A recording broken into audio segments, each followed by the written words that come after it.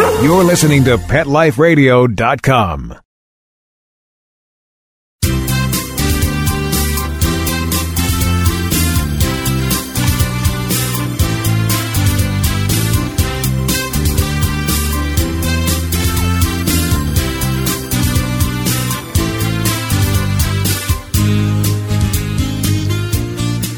Well, hello, everybody. Here I am, Dr. Jeff Werber, here on this wonderful 4th of July. And for many of you, hopefully you'll be able to listen in because you're not going to be at work. I'm not at work. I actually am here in my office just to do the show and also, of course, to check on my patients. But it's a great day here in Southern California. It's been really actually pretty cool. Anyway, I wanted to, first of all, let you know that you can get a hold of me here at 877-385-8882 on Pet Life Radio, Ask the Vets with Dr. Jeff. And we're talking pets. That's why we're here. We know one of the things before of course, I have to thank our sponsors, ProSense Pet Products. And again, if you call in, all right, and if you get the nerve, the courage to give us a call here at Pet Life Radio, and you can also join us on, see if you can get into Google Hangout. We're trying something new because we want you to see us. We want to see you. And I'm here with Mark Winter from Pet Life Radio, also taking time on this July 4th to spend a half hour with us. And you can join us. We'd like to hear from you. So if you have Google+, see if you can click on and find us. Anyway, one of the things we started talking about last week, and I realized that just a half hour goes so fast, is the dangers of the 4th of July. And, of course, we love it, and we want to hang with our pets. But some of the things that concern us, let's talk first the foods. So we're going to be barbecuing, and we got the stuff grilling, and we got the hot dogs and the hamburgers and whatever it is, and all the accoutrements and the condiments and the desserts and the apple pie and the chocolate. And there's a lot there that could be dangerous and pose threats to our pets. So be careful. Too much fatty food is not good. Chocolate, of course, is not good. But one thing that we see a lot of that I'm trying to really prevent and guard against, and that is corn cobs. And of all the things we think about, as bad as some of these things are, a dog gets a hold of too much fat in the food, they get pancreatitis. Yes, we can treat it. Chocolate toxicity, it's got to be really bad. They got to eat a lot of it to be that toxic. And yes, we can treat it. But these are medical diseases, whereas the corn cob is a surgical disease. What happens is the diameter of that corn cob is just a little bit larger than the diameter of the small intestine in certain places, and the intestine can only stretch so much. So the dog will swallow that corn cob, and it'll make it into the stomach, and then it can leave the stomach into the duodenum, which is the first part of the small intestine, and somewhere as it's going through the jejunum, which is sort of the middle major part of the intestine, and finally into the ileum. And as it's approaching, the ileum gets narrow, and all of a sudden you have a blockage. Now, not only is it a block, but what happens is the corn cob puts so much pressure on the wall of that intestine, it starts to block off the blood supply to the actual intestine. And so what happens is we have a necrotic, dying piece of intestine that will often rupture, and we will have oozing, leaking in the intestine, setting up a major problem called peritonitis. So we have to make sure that animals stay away from these corn cobs to avoid that blockage and ultimate intestinal perforation. Well, the problem is they do like those corn cobs. And like many dogs, as we know, including my own, they will swallow faster than chew. So they don't successfully break up the corn cob. Now, interestingly, we had one this week. We had a French bulldog, really an adorable dog. And she did get a hold of a corn cob, and she chewed it. But one of the pieces lodged in the pylorus, which is the part of the stomach that leads into the small intestine. So she couldn't pass anything. So everything she would eat, she would vomit. And it wouldn't go one way or the other. It was lodged. And therefore, we ended up having to do surgery to go in and pull out that piece of corn cob. And man, this corn cob was black. It already started to get necrotic. The tissue was looking ugly. So really, I can't stress enough the importance of when you're throwing stuff away and that great barbecue, don't ruin your fun and your good time by having a dog get really sick. So throw that stuff away. Definitely important. So let's talk about fireworks. We mentioned last week, I think we're not giving you enough time to learn how to desensitize your dog. We talked about the sound effects tape. So for now, make sure your dog is wearing identification. Keep them indoors. Try and make sure they don't bolt out. They may try. And maybe put them in a room with their favorite toys and then maybe a little treat. And put on some music. Put on the TV. Something that might just kind of block out some of the sounds of the fireworks. And don't over coddle your dogs. Because what you do is when you do that is they end up being reinforced for that fearful behavior. So they're going to do it even more. Don't be mean to them, but just kind of let them be in the room, let them do their own thing, give them some food, put on the music, put on the TV, and leave them alone. Don't pay too much attention. Sometimes with dogs will act out and do what we call attention-getting behavior because they see that they're getting attention, even though the behavior is a bad behavior. So you want to be careful. Let's see, cats, they're tough. If you have an outdoor cat, they're smart enough, they'll find a place to hide. But typically my cats, all 6 of them are indoors. They don't seem to be too bothered by it. They chill. They chill with each other. But it's nice to go up and enjoy the fireworks. Just make sure your pets are safe. And the reason for the ID and even identification for an indoor cat, say, is that if they do freak out and someone leaves the door open, people are coming or going, or they can break through a window. I mean, my dogs just the other day broke through a screen door, not because they were worried about fireworks. They could care less. But they saw the pool. And I have 5 dogs, but 3 of them are major swimmers. And even my Frenchies go in the pool, not willingly. They usually fall in, but they know how to find the steps. So anyway, I would like to hear from you. Plus, if you give us a call, we're going to send you out a ProSense product of your liking. And it's free. So give us a call at 877-385-8882 because I want to know any problems you've been having with 4th of July or just any other question you want to give us a question. Give us a call. We'll answer your question online, live, because we are here at Pet Life Radio, the only live broadcast where you get to ask me questions. And I hopefully get to answer them. Come on, I am spending my 4th of July inside, on Skype, on Google+, talking to you on Pet Life Radio. So make it worth my while and at least answer some questions. All right. So anyway, while you're getting the courage, I wanted to talk about we had some things going on skin-wise with this time of year. And it's probably the number one problem I see this time of year are going to be allergies. And dogs that manifest allergic disease, usually inhaled allergies or flea allergies, or sometimes even food allergies, are all skin-related. In other words, when a person has a food hypersensitivity, what do? They have gastrointestinal signs. When a person inhales an allergen like a pollen, hay fever, they have respiratory signs. But when it comes to animals, our dogs especially, whether it's flea, whether it's pollen, whether it's going to be from the foods, it's going to be all skin. Typically, though dogs haven't read the book, the skin problems in the lower back, that means the base of the tail, the rump area, those are flea-related.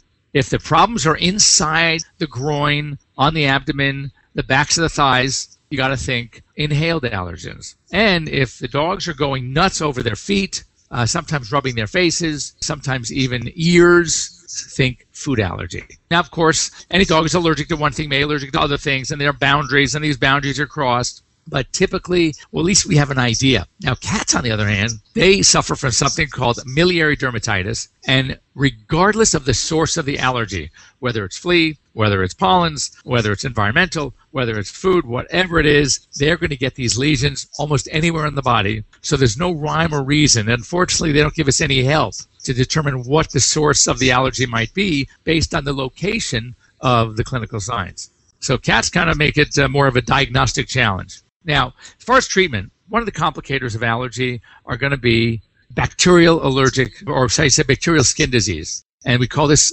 pyoderma. And pyoderma in dogs is usually not primary. I mean, it could be, but it's usually not. So when we see pyoderma in a dog, that's skin infection, pustules, erythema, scabs, and sores, we're always look for primary cause. And typically this time of year, that primary cause is going to be allergic skin disease. But if we don't treat the pyoderma, we're going to be unsuccessful in treating the skin disease. And because there are no specific anti-allergy drugs for skin just yet, we have to work with the immune system. Either we're trying to suppress the symptoms, the signs, the scratching, the irritation, the actual reaction. We do that with using corticosteroids, which a lot of us don't like to use. or we actually suppress the entire immune system with medication, for example, called cyclosporine. But again, we don't have a specific anti-allergy drug, though there is one on the horizon, and we're hoping to see it maybe in January. It's about all I can tell you. But it is, let's put it this way, the histamine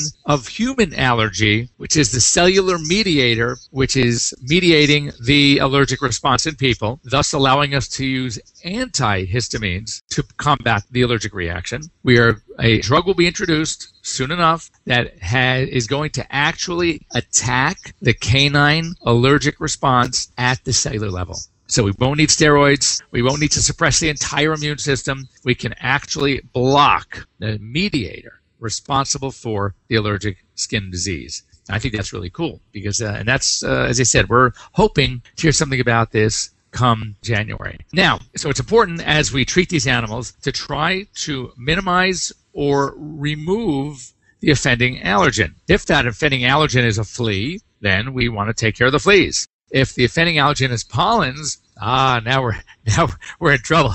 We can't put your dog in a plastic bubble. So we need to maybe consider trying to desensitize. But in order to desensitize, we first have to identify what those offending allergens are. Now, when it comes to foods, oh my God, however difficult it is to identify the pollens, when it comes to foods, it's even worse. And to try to do it this time of year, when you're not sure whether the problem is food or pollen, because sometimes there's overlap, you might be going through a lot of hard work and unsuccessfully if we don't try to identify or minimize the seasonal allergens first. In fact, what I recommend doing, and we'll get back to it when we come back from our break. We're going to take a quick break and a commercial break. Word from our sponsor, ProSense Pet Products, the products that are available to you, veterinary manufactured, quality, endorsed, yet available to you at the mass market level. You can find it at Walmart, Walgreens, Target, and priced right. You have no excuse not to buy something for your pet to enhance their health and quality of life. So we'll be right back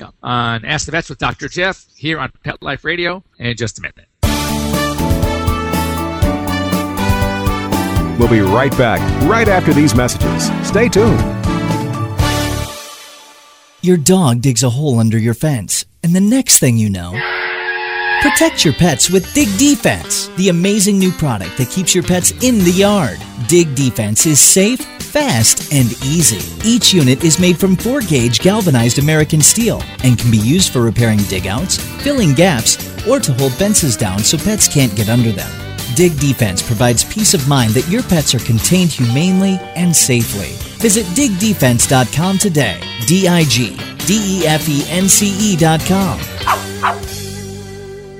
Are you crazy about cats? If so, check out The World is Your Litter Box, Deluxe Edition. This clever how-to manual for cats, written by a cat named Quasi, contains more laughs than should be allowable in one book, and is poignantly underscored by the combative yet loving relationship between Quasi and his human. The World is Your Litter Box, Deluxe Edition, is guaranteed to have you laughing your tail off. So, treat yourself to a copy today. Available from Amazon. Dog Shelter Blues, the new novel by Mark Conkling. This hard-hitting story lights up the world of animal rescue with engaging characters and their pets, struggling with their own internal demons as they attempt to rescue innocent creatures that sometimes bring a mysterious transforming power to broken lives. Read the first chapter of Dog Shelter Blues free at dogshelterblues.com. Then come along a breathtaking journey that ends with an astonishing triumph of good over evil. Order your copy of Dog Shelter Blues today. Available at Amazon.com and BarnesandNoble.com. Dyson. The new Dyson Animal Vacs are powerful bagless upright vacuums for homes with pets. Air muscle and radio root cyclone technology generates the strongest suction power to powerfully remove dust, dirt, and pet hair from the home or car. To order your Dyson Animal Vac, go to DysonDeals.com. DysonDeals.com to order your Dyson Animal Vac today. Dyson, music to your ears. This year, Americans are expected to spend a jaw-dropping $36 billion on their pets. From lighted leashes to high-end spa products, the discriminating pet owner can find just about anything to pamper his or her pet. Hi, this is Michelle Fern. Join me every week for Best Bets for Pets, where we'll talk about the latest pet products and talk to the companies that make them. Best Bets for Pets, every week, only on PetLifeRadio.com.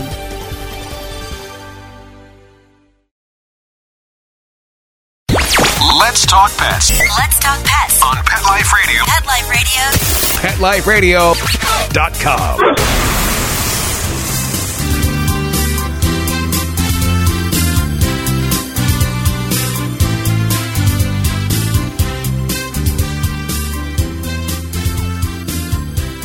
Well, welcome back to Ask the Vets with Dr. Jeff. I'm your host, Dr. Jeff Werber, here with you for like another, maybe 13 or 14 minutes on this wonderful 4th of July.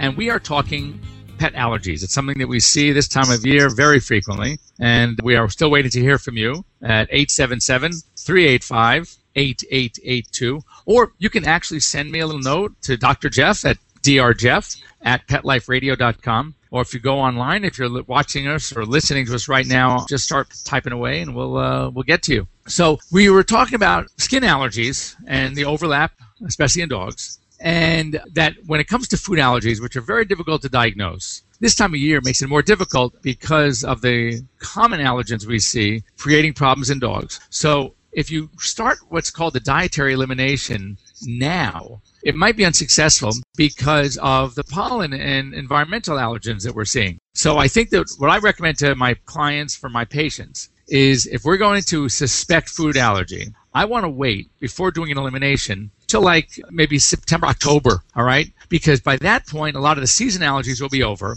And if the pet is still exhibiting signs, as they say, chewing at the feet real badly, rubbing at the ears, ear infections, rubbing the mouth. So now I think, you know what, maybe food allergies are possible. But to really identify allergens, you need to either see a veterinarian or see a veterinary dermatologist, and they will either do a blood test or skin scratch testing. Some of the newer blood tests are very effective, very specific, and successful in identifying allergens. So what we do is we can do a blood test, and they can do is like what we call seasonal screens. They can do regionalized screens. So if you live, for example, in Southern California, as I do, they have all the pollens and the weeds and the molds that are typical of Southern California. And so they start testing and to identify which dogs seem to be exhibiting more of a response to these diseases, and then, or these conditions, these allergens, I should say, and therefore would have allergies. Once the determination is made as to what the allergens are, whether it's household allergens like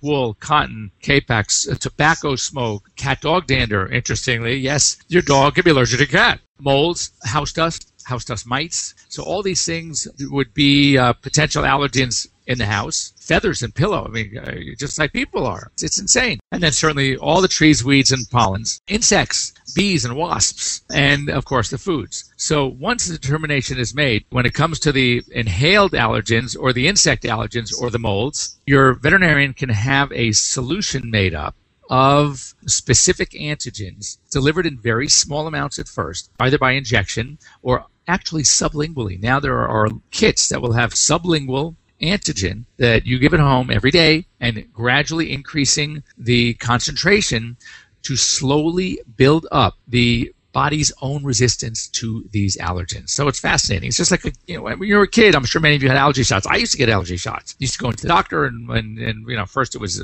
frequent and then became a little less frequent. And it's the same thing. If you're going to do the injections, you start out with injections every other day, typically, and then you start going to quite a couple of times a week, and then once a week, and then every other week, and then finally, when you get to maintenance, you're using a much stronger solution, but you're only getting the shots every 4 to 6 weeks. And in this way, we actually can enhance and build up the body's own immunity to these allergens. And I would say, all in all, I've seen probably close to 80%, maybe 75% success in either completely eradicating the allergies, more likely minimizing them to the point where the dog needs less antibiotics, is scratching less, is irritating themselves much less than they have in the past. When it comes to food, once food determination is made, and this is, as I said, this is done through what we call a food elimination, and either starting with what we call a novel protein diet. This is a diet that has a protein source and a carbohydrate source that your pet has probably never seen.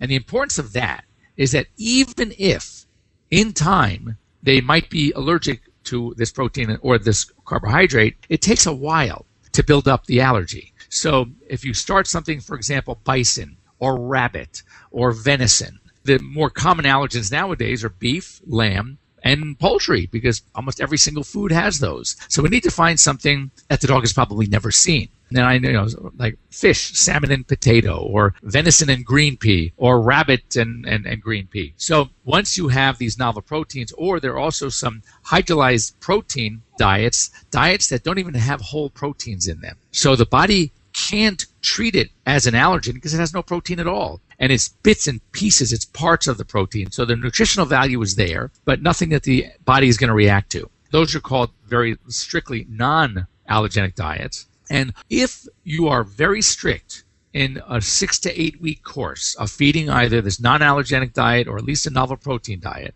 assuming your pet's not allergic to the one protein you chose for the non-allergenic or the hydrolyzed protein or the novel protein diet, then your dog will improve. And if it does, then you know that it was food allergy. If it doesn't, either you cheated, either by the dog got a hold of or has been getting a hold of something that he or she is allergic to and you just didn't know they were eating it, a treat that you were giving or a chew toy that you thought was safe but wasn't, all right? Or the novel protein that you chose, interestingly, and sadly, the dog's allergic to that too. But if you were really strict, and I mean really strict, and during the course of the 6 to 8 week trial, you fed nothing else other than that, and the pet was not allergic to whatever that protein and carbohydrate are, then you will see an improvement. At this point, what you want to start doing is gradually, one protein at a time, start introducing some new proteins.